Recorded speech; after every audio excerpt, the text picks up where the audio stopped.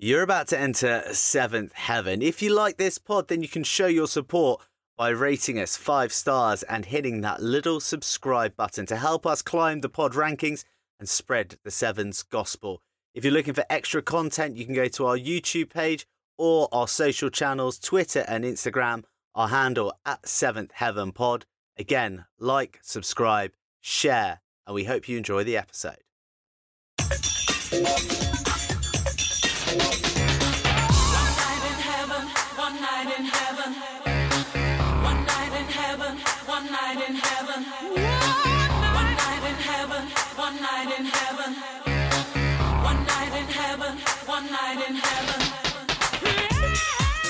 Welcome back to Seventh Heaven, your celestial one-stop pod for all things rugby sevens.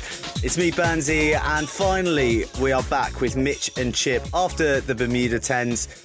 It's been a bit of an absence. The boys seem to have got lost in the Bermuda Triangle on their way home, but I've managed to fish them out of enemy territory and they're back up in the clouds, and we're looking at their time playing in the World 10 Series and also with a special guest, a pod favourite, looking ahead towards the Premiership, which starts this weekend in the UK. Boys, finally, you're back.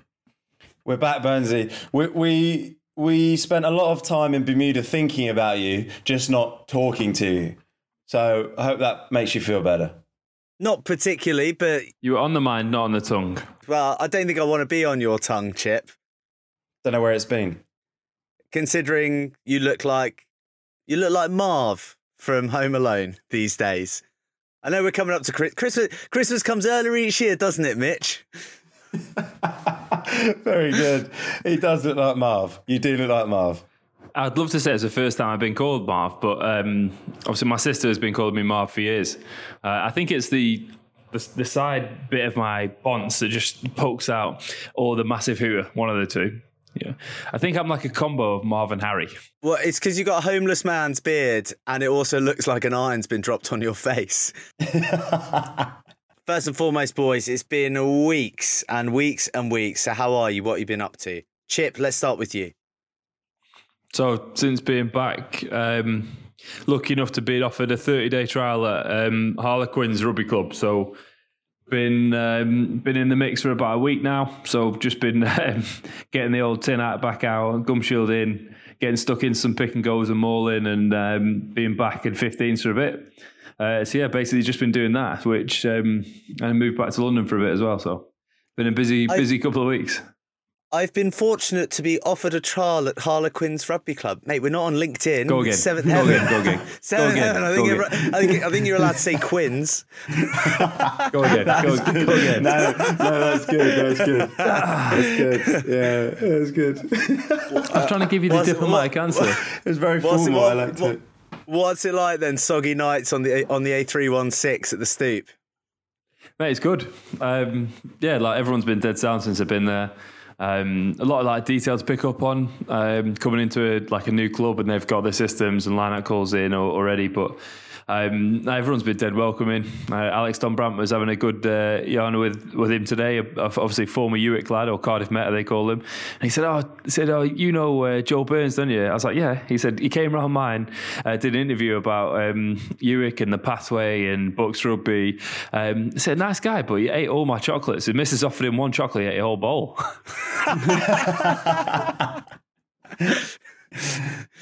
It's my calling card. Love boxing at a young age, Burnsy. That's it. Good boy, Domers. Great player as well. I'd love to see him play for England. Love to see him play for England. Top boy. What's the most savage drill you've done then with the big bruisers up front? I bet you they've got some horrible stuff. Obviously, we're playing Exeter this week, and they do a lot of pick and goes close to the line, so we've just been replicating that. So we had a session this morning. It's 45 minutes of mauling, picking and going, and then they're quick tap penalties from 5 metres out. But it's not, the element of surprise was kind of lost when we said before the session that we're going to practice the quick tap penalties from the 5. So you've just got lads waiting to just melt you. You've got lads waiting to melt you. But no, it's been good. Like the physicality is always like an element of the game that I enjoy. So kind of getting back into that and not being the biggest lad there is nice, but and challenging as well. My shoulders and neck are a bit stiff, so luckily I'm looking straight at you, because if I try and look to the left, I'm a bit blocked off at the moment. Did you get a chance to get the feet out at all? Not really. I stepped in the first session and then got told that I should be going on overs. So, no. Not yet. Anyway, I still don't know my arse and my elbow at the club at the moment. I can barely find my way around the training ground. Never mind find my way around the moves. So just getting in the mix, trying to put my best foot forward. What sort of stash bundle are we talking, Chip? Give us the gory deets. Because I'm on trial, I think they've just given me the bare minimum. So I've got one set of rugby kit, trackies, shorts, jumper, hat, bobble hat. Bobble, yeah, premium. Solid. Couple of pairs of socks. But yeah, just one backpack. I feel like if you signed, the lads have got loads of hoodies and jumpers and waterproofs I haven't seen. So I'm just kit envy big time. What about you, Mitch? What's been going on? Probably not as exciting as Chip, to be honest. Since we've been back, just getting the body right. Few niggles from Bermuda, from the tens. And then bit of upheaval in life, to be honest. Moving house, change is the only constant, Burns, isn't it? So got to get used to it. And the other big thing, which I've been picking your brains, Chip, haven't I, is getting my head around being a father for the first time, which will be happening next April, which is very exciting. Yahoo! Big congrats, Mitch. Life changed forever. I've been filling them with positivity, because I find when you say you're having a kid, everyone gives you the old doom and gloom. Oh, go, you're not going to have a good time. Oh, hope you get all you sleeping now. Mate, it's top. Absolutely top. Mitch, I'm absolutely chuffed for you, even happier for Flo. You're going to make great parents. I'm proud of you. Cheers, mate. Cheers, lads. Appreciate it. Yeah, very excited. Burnsy, we just need you to get your act together now, and then we'll have succession for the pod when we too old and past it to be delivering gems like we are at the moment. We'll have our young whippersnappers coming up through, ready to take the reins, take the mics. Both of you having kids is putting exorbitant amounts of pressure on me from my missus now that the word's got out. I've told her I'm father to Seventh Heaven pods. I got my hands full already. So, and what an offspring. Yeah. We sucked Burnsy's nipple raw. Me and you, Chip, just been suckling at the teat until it's dried up. What a vision. He's so stressed he's stopped producing milk. His hair's falling out. Oh no, sorry. I just thought we were just giving you shit. He's had enough of that this week from the kids at school. Yeah. Lucian, good old Lucian pulling it out, wasn't he? Lucian's a troublemaker, isn't he, Burnsy? Do you want to tell us what Lucian's been up to this week?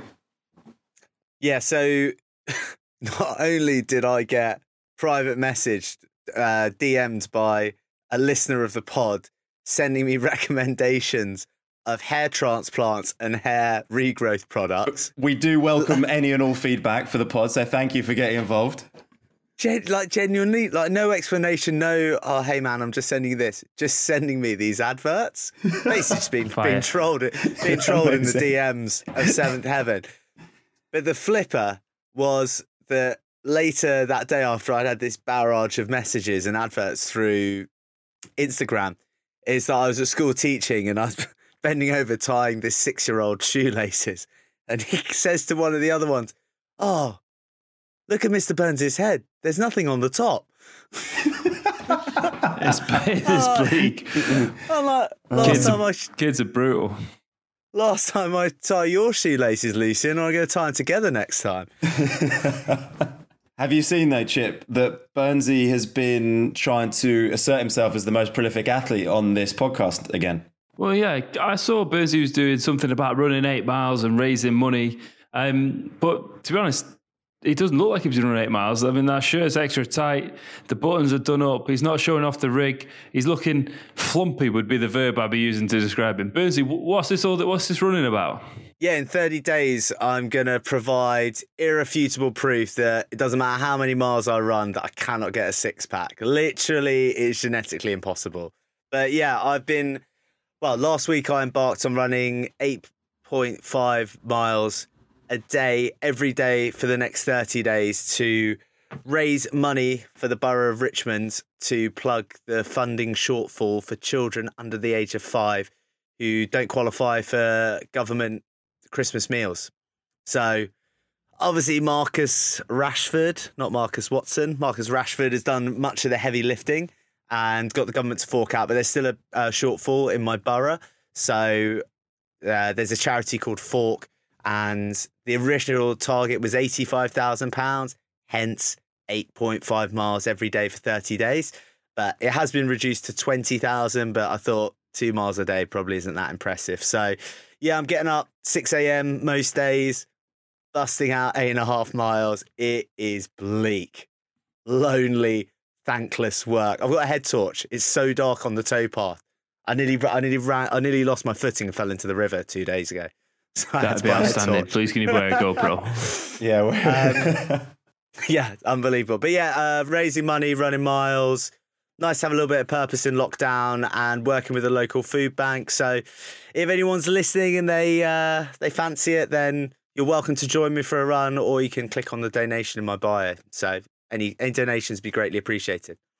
Mate, well done to you. I think that's brilliant. And 8.5 miles a day is not an easy task. So listeners, please spread the word, get behind him.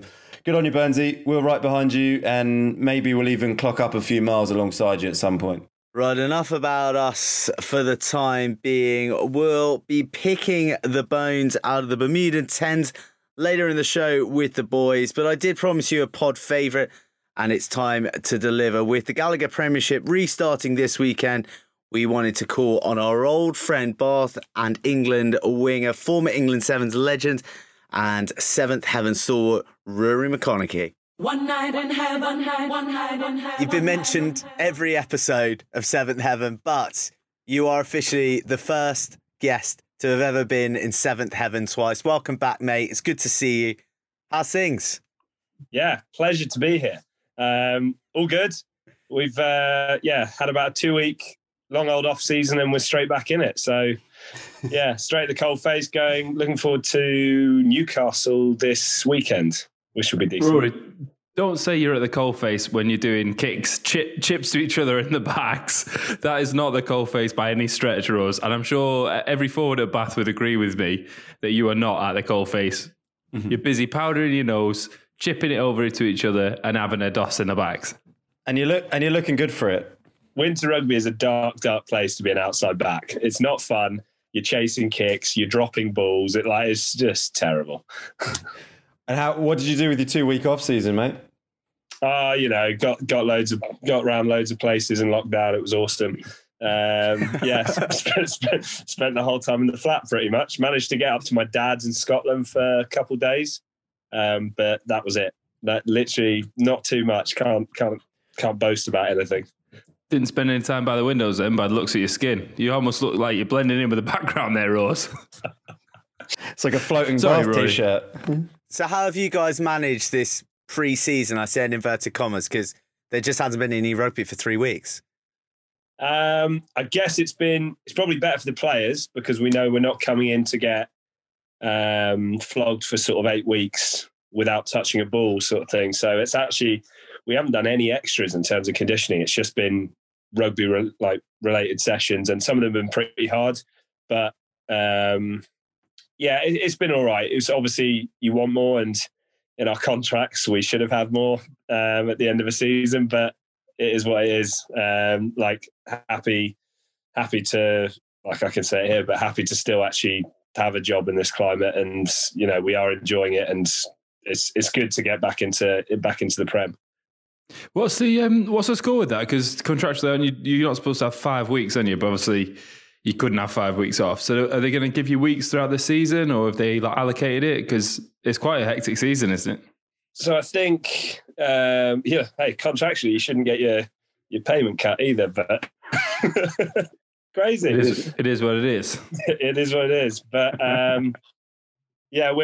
I think they'll look to try and give us sort of 2 or 3 weeks off in season individually. And I don't know what that's going to look like. It could be that we're given a date sort of 4 weeks in advance. But it could just be you rock up on a Monday and they tell you, actually, you're not needed this week, so you go home. So I don't know.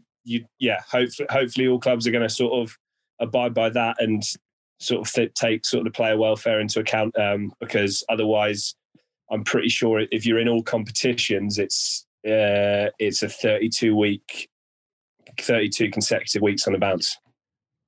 Wow. That sounds like a lot.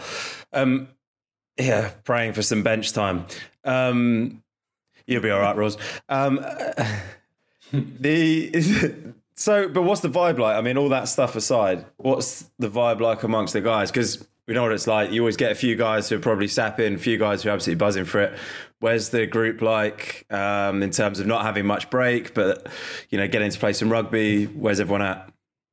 I think it's all right. I think that they're not having much break. Part like like we said, it is what it is. Like we can't change anything, so it was kind of enjoy it how you could, and then getting back into rugby. I think it's actually quite exciting time. We've got 8 boys away on international duty, so some of the people that were sort of right on the fringes of that squad at the end of lockdown at restart last season.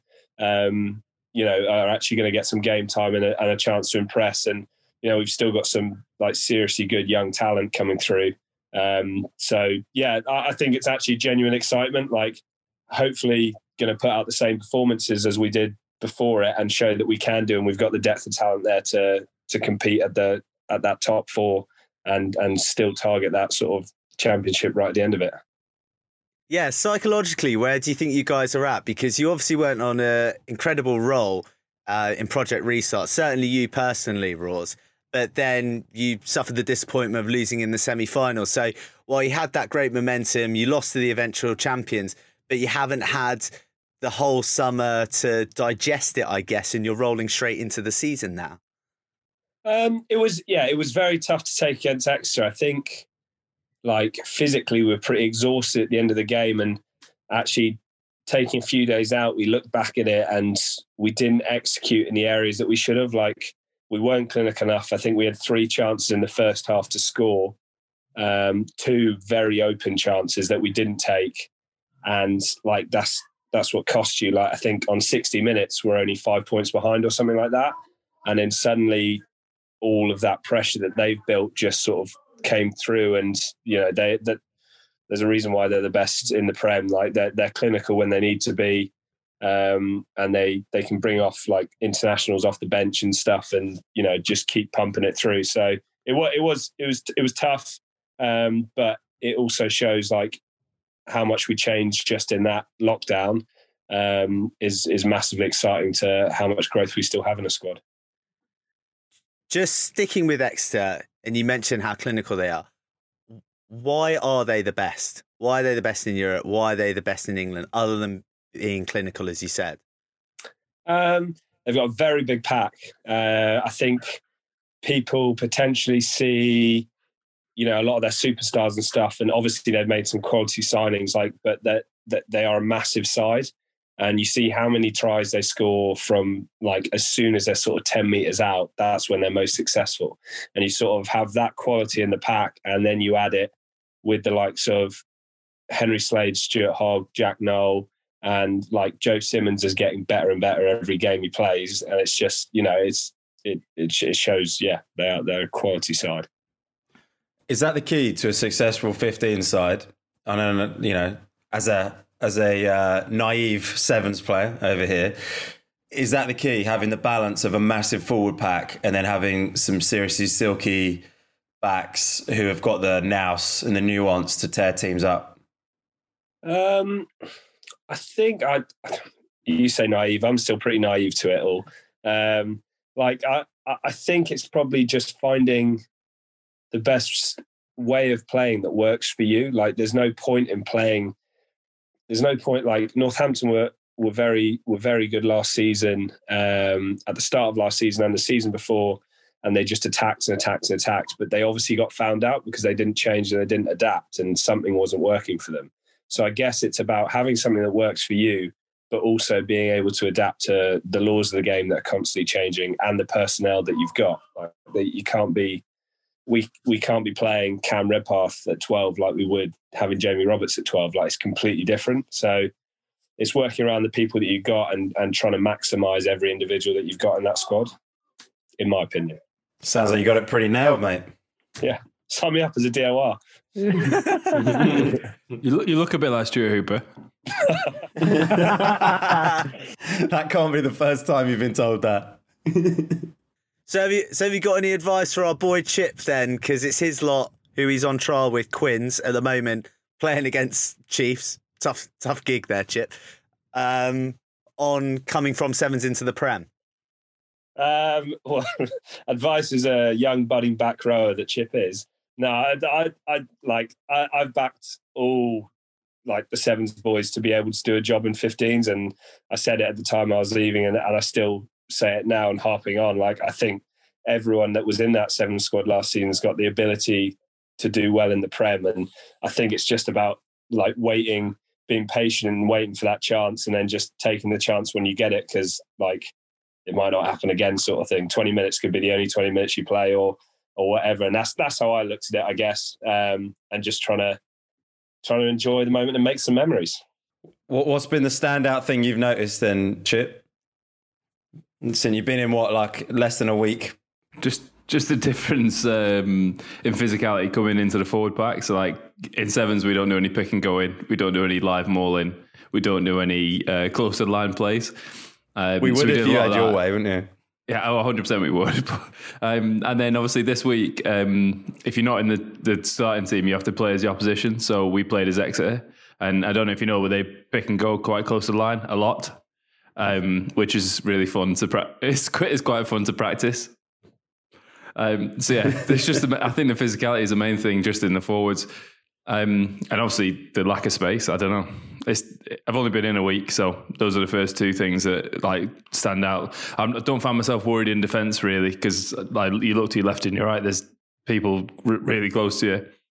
Even if you pull in width, you're still like man on. So it looks easy, but there's training's different to the games, I'm sure. Have you found Chip, like the info, like there's much more info going into sort of every, like you have it even worse in like having line outs and stuff, and like the info compared to sevens is much higher. That's it. The level of detail in like running lines and off. So obviously, you know, every line out there's 4 or 5 different setups, and then within them different setups there's 4 or 5 different setups of that, and then from each call there's like 5 letters and 9 numbers, and your head's scrambled, and that's just a line out. And then you go out and you've got to play phase play and pick up on all the like where you go in, which breakdown you're hitting for a couple of phases. Yeah, the detail's massive. So that's been interesting. Like transition first couple of days, like thinking and running and just trying to wrap my head around where I'm off. Is that why you've been so knackered recently? Not because of the training, it's just because you have to think for once. The brain's been put in gear. Yeah, well, the brain's just been chilled out. It's been concentrating on making bottles and washing and changing nappies and stuff. It's not had any any thought on calls or running lines. It's probably good for you. Switch it back on into gear. What is our view of that then? Like from, I don't know, Roars and you, Chip, going into it now. Like 15 seems like a more complicated world in that respect, in terms of there's a lot more information, a lot more calls. Like, does it have to be that way, do you think? I mean, I've always been someone who's probably more inclined to and intuitively would prefer a simple way, like less is more in terms of structure and information in a lot of ways. But is that feasible? Does that work in a 15s game, do you think? I think at the start I was probably more like you in terms of thinking it could be much more free flowing and make people sort of just think of something on the spot rather than the finer details. But I think the more I've been a part of it, you realise how much better every other team's getting, and every defence is getting so much better each year.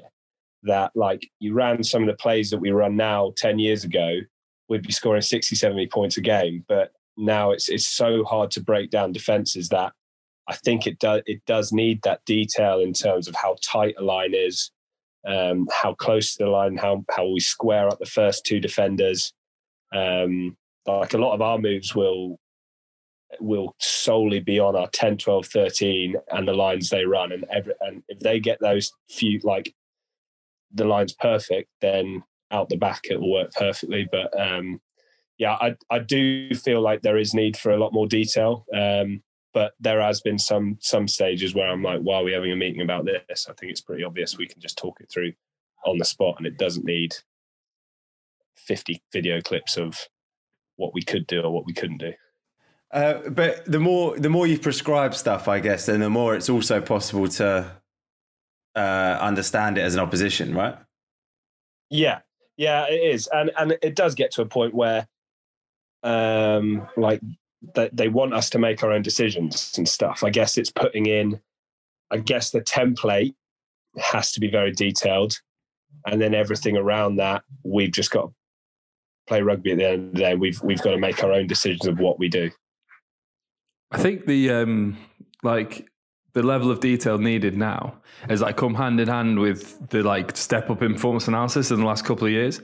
So like the amount of detail the coaches and everyone's going into about what they're doing at phase play, like identifying patterns, seeing weak defenders, seeing what would get good change out of it. That's what's led to this level of detail. I think they've seen something to identify, and that's the only way at the moment that you can get that level of detail put onto the pitch is by having with the calls and with the patterns and with the moves. I think that's, it's like a hand-in-hand rise with performance analysis, as noisy and boring as that sounds. Yeah, and they do so much work. It'd be 8 o'clock till 6:30, 8 o'clock till 7 o'clock, and they're just like the coding they do. Some of them are used as scouts almost, and like it's so much work and so much detail. That goes into their jobs so they can make our jobs as easy as possible. So speaking of analysing the opposition and specific player analysis, clearly the Falcons have done their work on you, Roars, and Snotty Snotty's left with immediate effect from Newcastle, who you got this weekend. Didn't fancy it.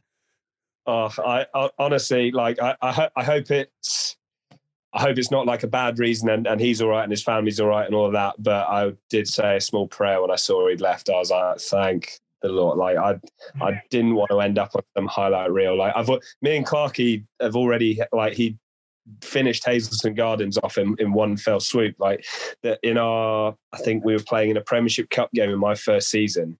He's got it. He's half stepped, fended and gone round me. Clarkey's come across to sort of save my bacon. He's just dropped his shoulder, bounced off Clarkey and scores under the post.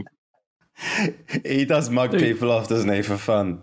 Crazy. Running through touches. Yeah. I was like, mate, come on. Wait, Marcus, who didn't get the invite back for his second appearance on the pod, which I'm sure he's noted, he got done by him pretty bad, didn't he? Playing for Wasps. He got stepped the hell out of. Like, who honestly, like, he does it to everyone. And like, he can do the most ridiculous step that you almost do when you're taking the piss, and he'll land and he's suddenly 10 meters away. And you're just like, how the hell? Like, one of the most talented wingers I've ever seen. And like a few wingers that you're just like, I don't want to come up against, because it's going to be really difficult. Like, it's not about being bounced. It's not about being gassed. You're just going to be made stupid. Like, look stupid. Yeah, it's important to reinforce that we really do hope that there's nothing severe behind him leaving Falcons. And yeah, as you said, Ross, him and his family are all well and there's nothing bad going on there. But talking about him being so ridiculous, who are the most impressive wingers or back three players that you've played against then?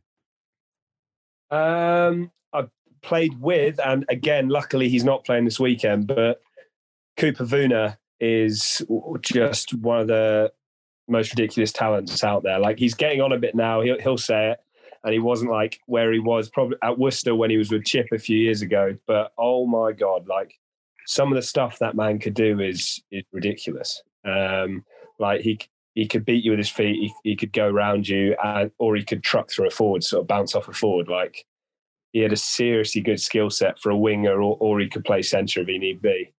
I'd probably go him. I really rate Tom O'Flaherty, the young Exeter winger. Yeah.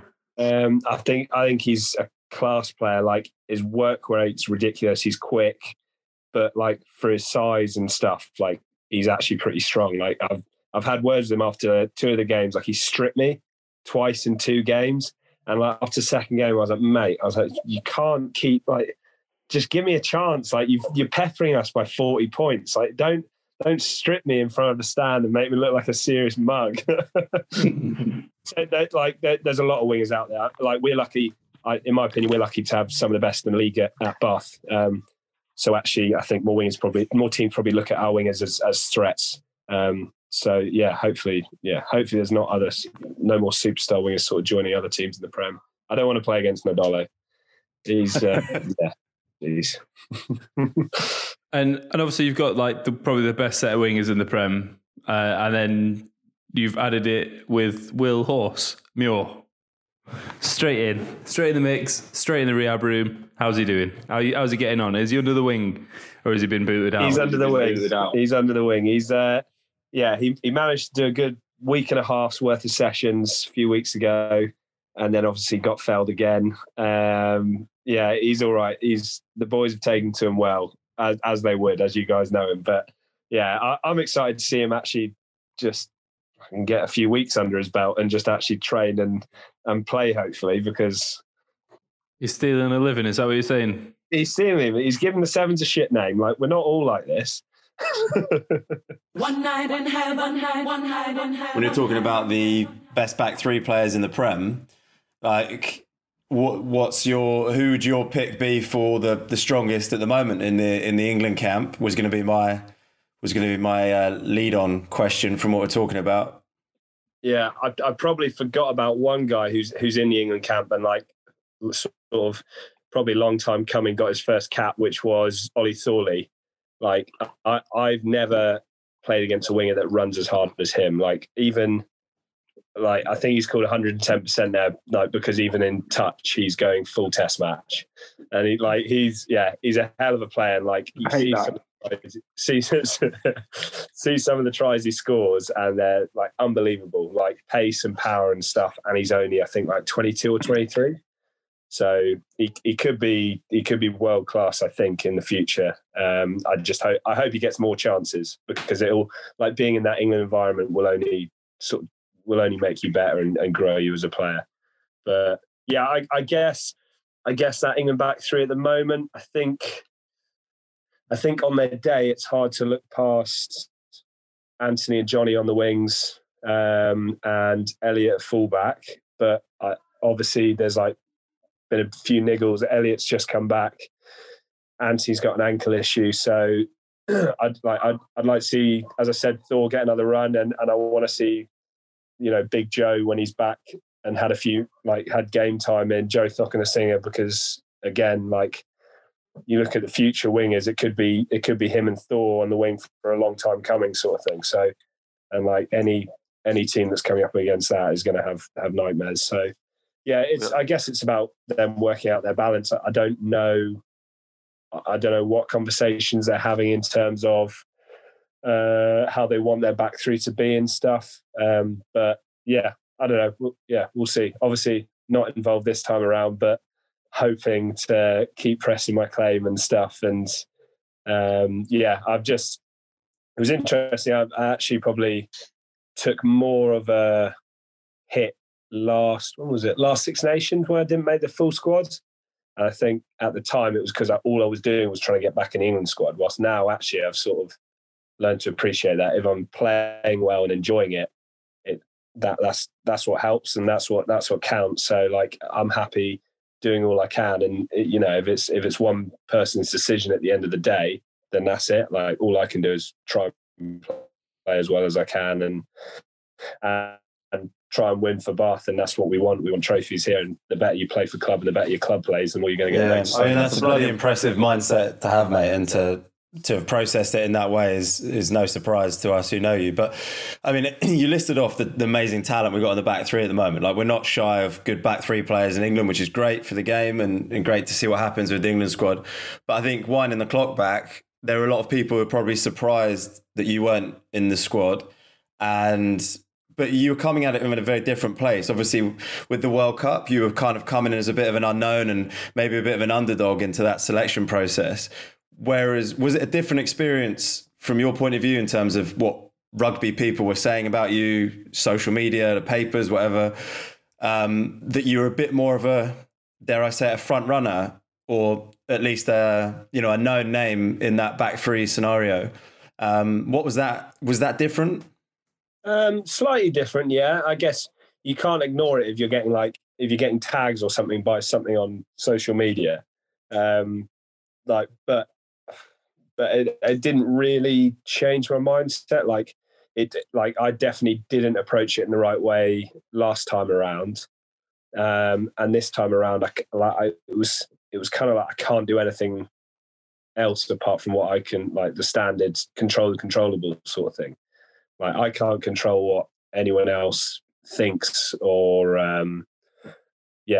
whether they like me or not as a player or not. So actually, I'm just going to do what I do for Bath and really enjoy it there. And like it's a hell of a group of lads. So like that's mainly what I had been concentrating on. Like anything else was a bonus. It wasn't anything set in stone. I shouldn't be going out thinking, right, I'm playing well, I should be in England, I deserve to be there. It's not about that. It's completely different. Like it's all about just hopefully if I do get a chance to take it if and when I do. You've always been about living in the moment. Like obviously throughout, we spoke about in the last pod about building up through the Olympics and just being happy and you being there. What do you reckon made you like kind of not forget it, but like was it the taste of doing it at the World Cup and then missing out on the Six Nations, that dip maybe that made you just not appreciate it? Yeah, I'd say most likely. I think the effect of having 6 months of being in that environment and being so successful, and sort of being on that global stage to go back, and this isn't club rugby at all because it's incredibly difficult, but going back to the week in, week out sort of club rugby in winter, like we weren't playing that well as a team. I wasn't playing that well. I got an injury and a few other niggles and stuff. And it just was like little knocks and niggles. Form was down. Then I didn't get picked. And it was just like, oh, this is shit. Like almost just like, I want to be back 6 months ago. And instead of actually thinking like, I can't do anything about, like an injury is an injury. Like you can't do much about it. So, and then actually probably lockdown came at the best time. Like having lockdown and having that time to almost reset and sort of reevaluate and realize like, why I do this and why I love it and what's made me love it for so long was perfect. And obviously coming back into the season, we were doing well, but there was just a really good sort of vibe and feeling around the club even before we started playing. I think even if we didn't, make it to top four and stuff, I still would have massively enjoyed that sort of that chunk and that unique time of our rugby careers where we're playing sort of 3 games in a week and almost just laughing about how ridiculously tired we are and like doing one walkthrough session in between games and that's it. And like if we did that nowadays in a week-to-week game, people would be like, what are you doing? So the movie Click, if you had the Click controller and you could fizz back to just before you had your dip in form and obviously we'll forget about the injury, would you click back and do it over, or do you think you've learned more in the times that were crap in that period? Yeah, no, I probably wouldn't. I think me clicking back isn't going to change our team's form, and because I do care about like us as a team. I do take results personally, and I think it was a really good learning point for me. Like I was still like late-ish career, like 28 years old, and I realised how much I can still learn on the pitch, but also off the pitch and how to deal with stuff mentally and stuff. So, yeah, I don't think I'd change it. I feel like I'm more well-equipped to deal with something in the future if something similar came along. 100%. No, I'm with you. I think they make you better. Tough times make you better. You might be old, Rawls, but you're a wise old man. By the way, 28 is not old, is it, Burnsy? 29 now, bloody hell. Oh, How old are you, Burnsy? 39? I was going to say, you've just closed the gap to 10 years to Burnsy.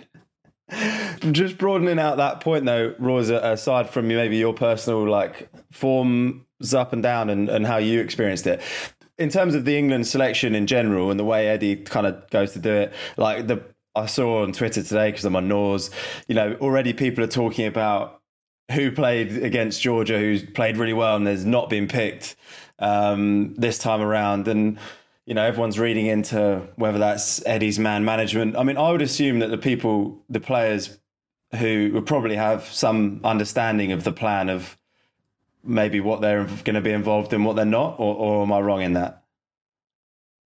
Or is it literally week to week? Like, guys last week were putting their hands up for this week.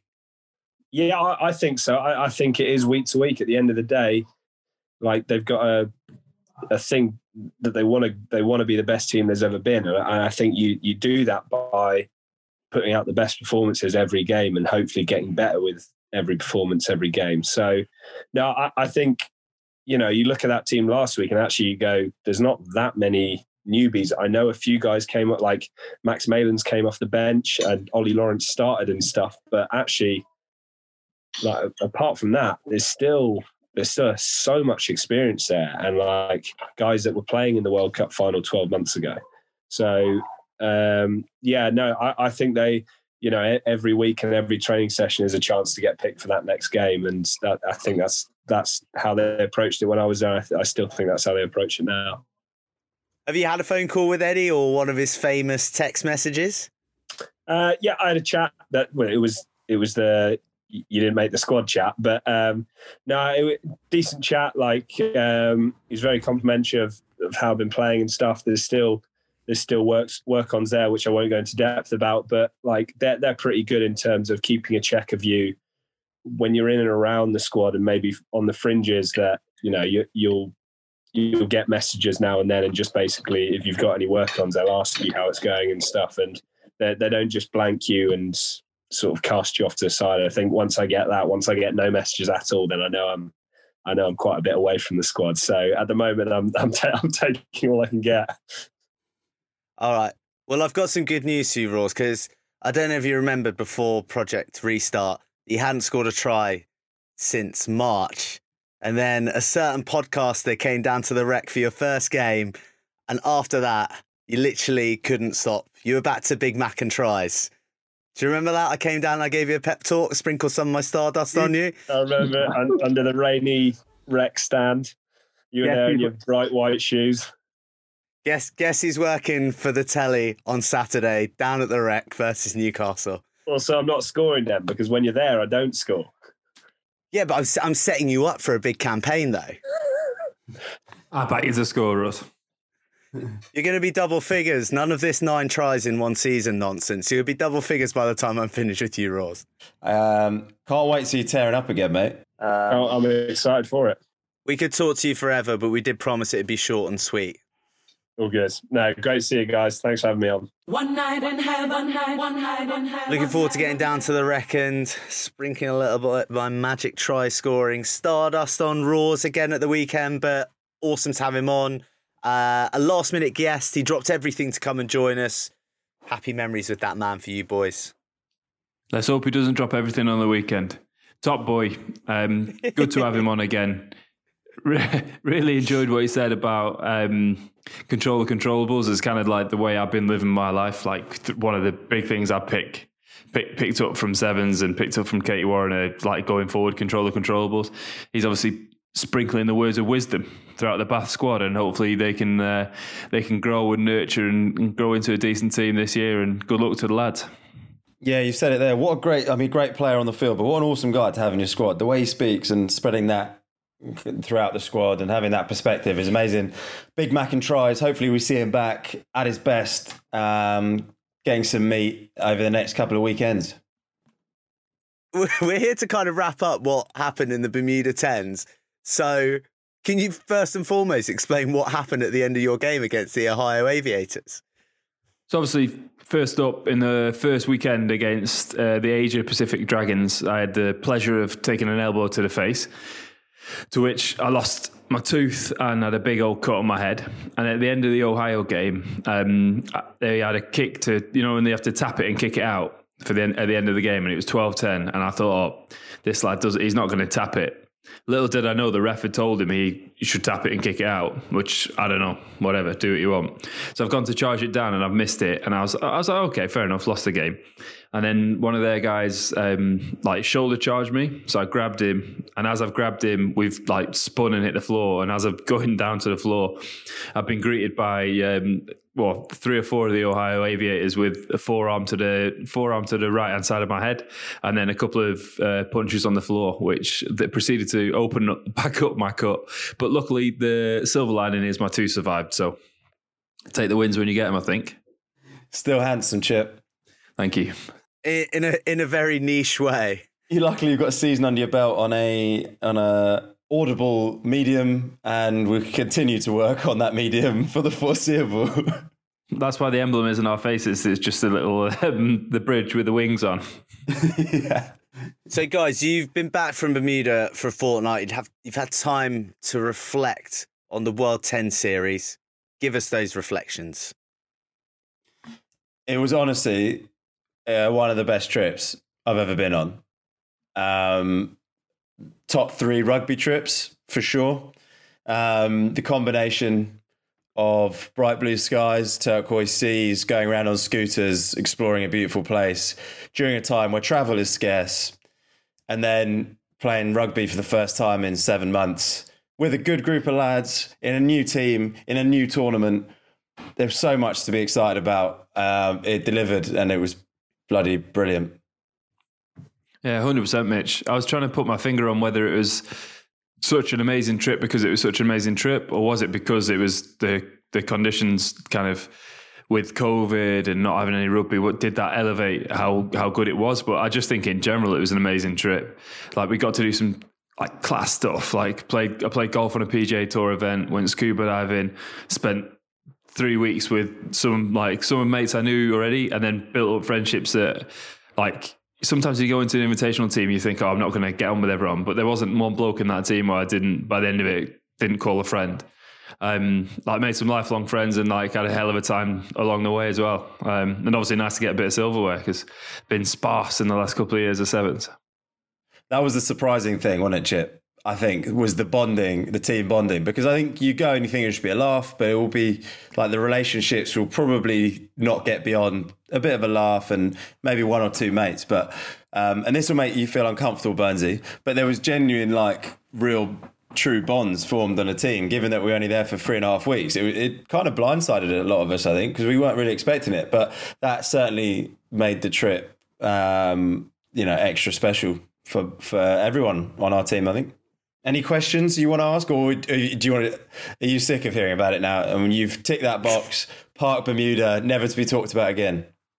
Not at all. Not at all. I was giving the conversation air to breathe. So you went there not looking for love, but you found it, which is heartwarming stuff. But let's talk about the rugby itself. You won the title of the league, fell short in the cup, and Chip, you were nominated MVP. So let's talk about the league win first. Yeah, it was a good tournament. Didn't think we were thinking there was a proper league title until a couple of games before the end. I think we knew if we won, we went straight to the semi, but I didn't know there was going to be a cup and everything. So it was actually quite a nice bonus, wasn't it, Mitch? And it was a hell of a cup as well. Yeah, I wish I still had it here. I've got it in. I've left it on the Isle of Wight. It's a crumper. Melt that down for a few bob, Chip. I don't think it's worth too much. By the time it got back, it was spinning. Had to tighten the screw on the bottom, which I've learned is quite hard on a trophy where the bottom is probably 14 inches deep of wood. You got to find the world's skinniest spanner. These sausage fingers weren't getting in there. That's what she said. Go on, Mitch. What do you think of it? What do you think of the setup? What do you think of the rugby? The tournament, and because the standard was such an unknown, wasn't it? We had no idea who was playing for other teams, who was even playing for our own team, to be honest. And there was some rusty play first weekend. There were some pretty dire games. Some of our games weren't great to watch, certainly. But I think what was good about our team is that we did play pretty open rugby. We had a pretty good style of play, which was exciting. Probably no surprise, seeing as we had 6 or 7 sevens boys in there. But yeah, definitely got better. Standard improved as we went along. It felt good to win the league because I think we lost two games, did we, along the way? Or 2 games, yeah. We lost on the first weekend to Rhino, and then we lost to Miami on day 1 of tournament 2. They caught us out of the blocks, I think. When one of them games, Bursey, we just wake up. Do you remember the Dubai Invitational? where you just wake up and it's day 2 and you're a bit sore and you didn't quite get your switch on right. I know, Chip. Definitely one. I know of those. you know, Burnsy. I know, man. I know, brother. I know, brother. I thought you were going to say Uso then. Only for my boy Tomasi. But you also won MVP, Chip. So most influential, most valuable player of the league campaign. That must have felt good. Yeah, it was nice. So times when you're not playing where you question yourself and you question your ability, and like there's only so much running you can do and passing, and I've been coaching quite a bit and coaching the lads, and then I'm like, oh gosh, am I actually half decent rugby, or am I just spinning the yarn here for these young lads?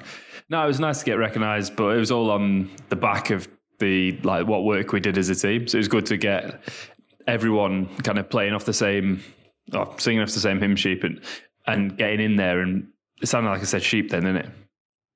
Start that again. Singing off the same hymn sheep. Black sheep. Anyway. But how was the MVP decided? Did all the captains get a vote, but the captain of the team that won the league, his vote counted for 7 then? No, so apparently they just said, who wants the MVP? And I was the first person to text back. Yeah, It still counts. I just want to talk. I want to talk about your captaincy though, Chip, because it's something that I completely glossed over when we did the pod. Cool, when was that? Back in 1996 last. And I obviously, more fool me, assumed that Mitch would be taking the reins, but you were captain. How did that come about? Breaky asked me I think it was 2 days before the first game, just said, would you want to captain the side? I said, yeah, no dramas. It didn't really change too much in the dynamic of the team, especially for the sevens lads, because Mitch is always going to lead the backs. Like, I'm not going to tell the backs how they should play or fizz the ball around or kicking strategies. That's not really my bag. So I just led the bits that I was comfortable with and then handed over. There's a lot of leaders in that team. I mean, we're playing with everyone from, that was the kind of beauty of the team. We're playing with everyone from male strippers to fully capped internationals. So like, I kind of was right in the middle of the axis of leadership. So yeah, got picked up on that one. What's better, your international appearances or your stripping? That's what I'd like to know. No, but Chip, you're doing yourself a bit of a disservice, I think, in being very modest. But you did an unbelievable job, both as in terms of your playing, which you're tearing up, looked like you're having some fun out there. But also the way you led the team was brilliant as well, and everyone said so. So. Whilst he's being modest, Burnsy, I'll give you the full rundown. You say you don't do the kicking, Chip, but I bet you were dying to take one of those 5-point conversions. Could have easily nailed one of them, but leave it to the pros. How good was that Bram van Straten knocking over the penalty for Phoenix Suns, was it? 49 years old and kicking a penalty to get his team through. That was pretty awesome. What do you reckon about the rugby, the tournament as a whole? Has it got legs? Was it good enough? Because I was a little bit confused, I'll be honest, because for me it was being billed as an elite 10s tournament. And yes, there's you guys, international sevens players there, but there were also a lot of guys who hadn't played top professional rugby. There was liberal references to isotonic rum and cokes. And also I think I saw on their socials that they were advertising for players to send their CVs to play in the next one. So where do you think it sits, or where do you think it would like to sit in a World Rugby calendar? I think it sits in the off-season of the sevens, to be honest. I think the market for them is to get the sevens boys who are kind of in between contracts or could potentially get released, and then the super rugby Mitre 10 boys who to come over from New Zealand, Australia, South Africa to come in and kind of up the standards of it, because I don't think there's any scope for Premiership players or Championship players to be released, just because of the way the season works and the way like the rest. Obviously, about the 5 weeks off, like they need it, and it's not like they can be bowling around playing 10s. I think there is legs in the rugby though. Obviously, this is the first starter, and with every tournament there's teething problems, but there's legs in it. I mean, the main thing is they need to pay the players. We still haven't had our second paycheck, so put a boot in there for the World Tens. But apart from that, really enjoyed the tournament. Yeah, it's interesting because I think the MLR is the other one, isn't it? So they're hoping to work around the MLR season and pull players in from that. for the tens and kind of supplement that season, which would be interesting because I think the MLR teams have got aspirations to bring in bigger and bigger names as they go. So whether those two end up complementing each other would be interesting. Yeah, I don't know, Bernsey, to be honest, in terms of what I think there's something about it that there's a line that can be walked, which is, still having the being open and acknowledging the fun and the rum and ginger beers, dark and stormies going on, and the fun to be had during the week with elite performance at the weekend. It's just how you present it is something that's not really been done before, probably. I think rugby is, in its broadcasting, is over the years probably been relatively, maybe not maybe sanitized is the wrong word, but pretty cautious maybe in terms of what's put out there in the public sphere. Would you agree? Yeah. Do you think that it's authentic? Do you think it's genuine? So for years we've spoken on TV or not made mention of the social aspect of, beers and rum and cokes when everyone knows it happens and it's integral to the heart of the game. In fact, I'm not saying that you have to be a big boozer to play rugby. That's not what I'm saying at all. But there is that huge social element. And, often people pretend that it doesn't happen because it's a professional game and it needs to appear professional. But I think it's maybe changing a little bit. I don't know what you guys think. Yeah, I think you're right. And it's not even just the and the boozing and the social side of it, but just even simple things like, like what players do on their day off. Like a player, I'm trying to think of a good example, but, a player might go surfing on a day off. Because, picking that as a sort of wholesome example compared to maybe going out on the piss, but, and wouldn't be allowed to publicly share that, even though that might be the best thing for their performance at the weekend. Do you know what I mean? I think there's quite a narrow mindset in terms of what professionalism is. And I think a lot of the media around rugby has fitted that, and it's quite a narrow spectrum. And that's why we probably haven't got the best out of the individuals involved with the game, is because I think rugby media over the years has probably been a bit too scared, or whether it's clubs, the RFU, whoever, just a bit nervous about how that's received by the rugby public. I don't know, but I do think, as you say, it's changing. I'm with you. Yeah, I think what you said there about professionalism from the outside is a massive point and of contention, especially for lads in the game at the moment. What you want to do on your day off, shouldn't matter unless it affects your end performance. Do you know what I mean? And the individuality of it needs to be respected as well. Like for me, I know if I went out surfing, I'd be absolutely knackered the next day, so I'd never do it. But then some lads who go out surfing and get the blood pumping around their body and they feel great the next day. We're just using surfing for this example, but it's just the individuality of it. Like for me, I know if I play golf, I'd be fine the next day. Same with going and having a round of golf or something. Exactly. Yeah. I wouldn't, if I went and played golf and then had a game on the Saturday and I'd played golf on the Thursday before a captain's run on Friday, I would never tweet or Instagram about that, because I know, why would I give someone an ammo? Like if I had a bad game on Saturday, it might not have been because of the golf, but there's no point giving them the ammo to say, oh, he's obviously played crap because he's tired from playing golf. It's like, well, you don't understand me. Yeah, and that's it. And that's the thing about the sort of sanitized version of what gets put out. And I think it'd be a more interesting place, rugby, a more interesting place for fans, and a more marketable place, to be honest, if we were a bit more open-minded about professionalism, performance, understanding the nuances of individuals in the game, and kind of celebrating that a little bit more. Definitely seeing it. I don't know if you're following England Rugby on Instagram. Obviously, we all do, along with everyone else listening to this pod, I'm sure, along with Seventh Heaven Pod on Instagram. But I've noticed a shift in what they're doing, and I think they're going in that direction as well. It's a lot more personal stuff, a lot more relaxed in the tone. I think it's made it better. Yeah, I think podcasts have actually led the way in that. In the podcasts have... Our podcast mostly. Our podcast mainly being the key driver.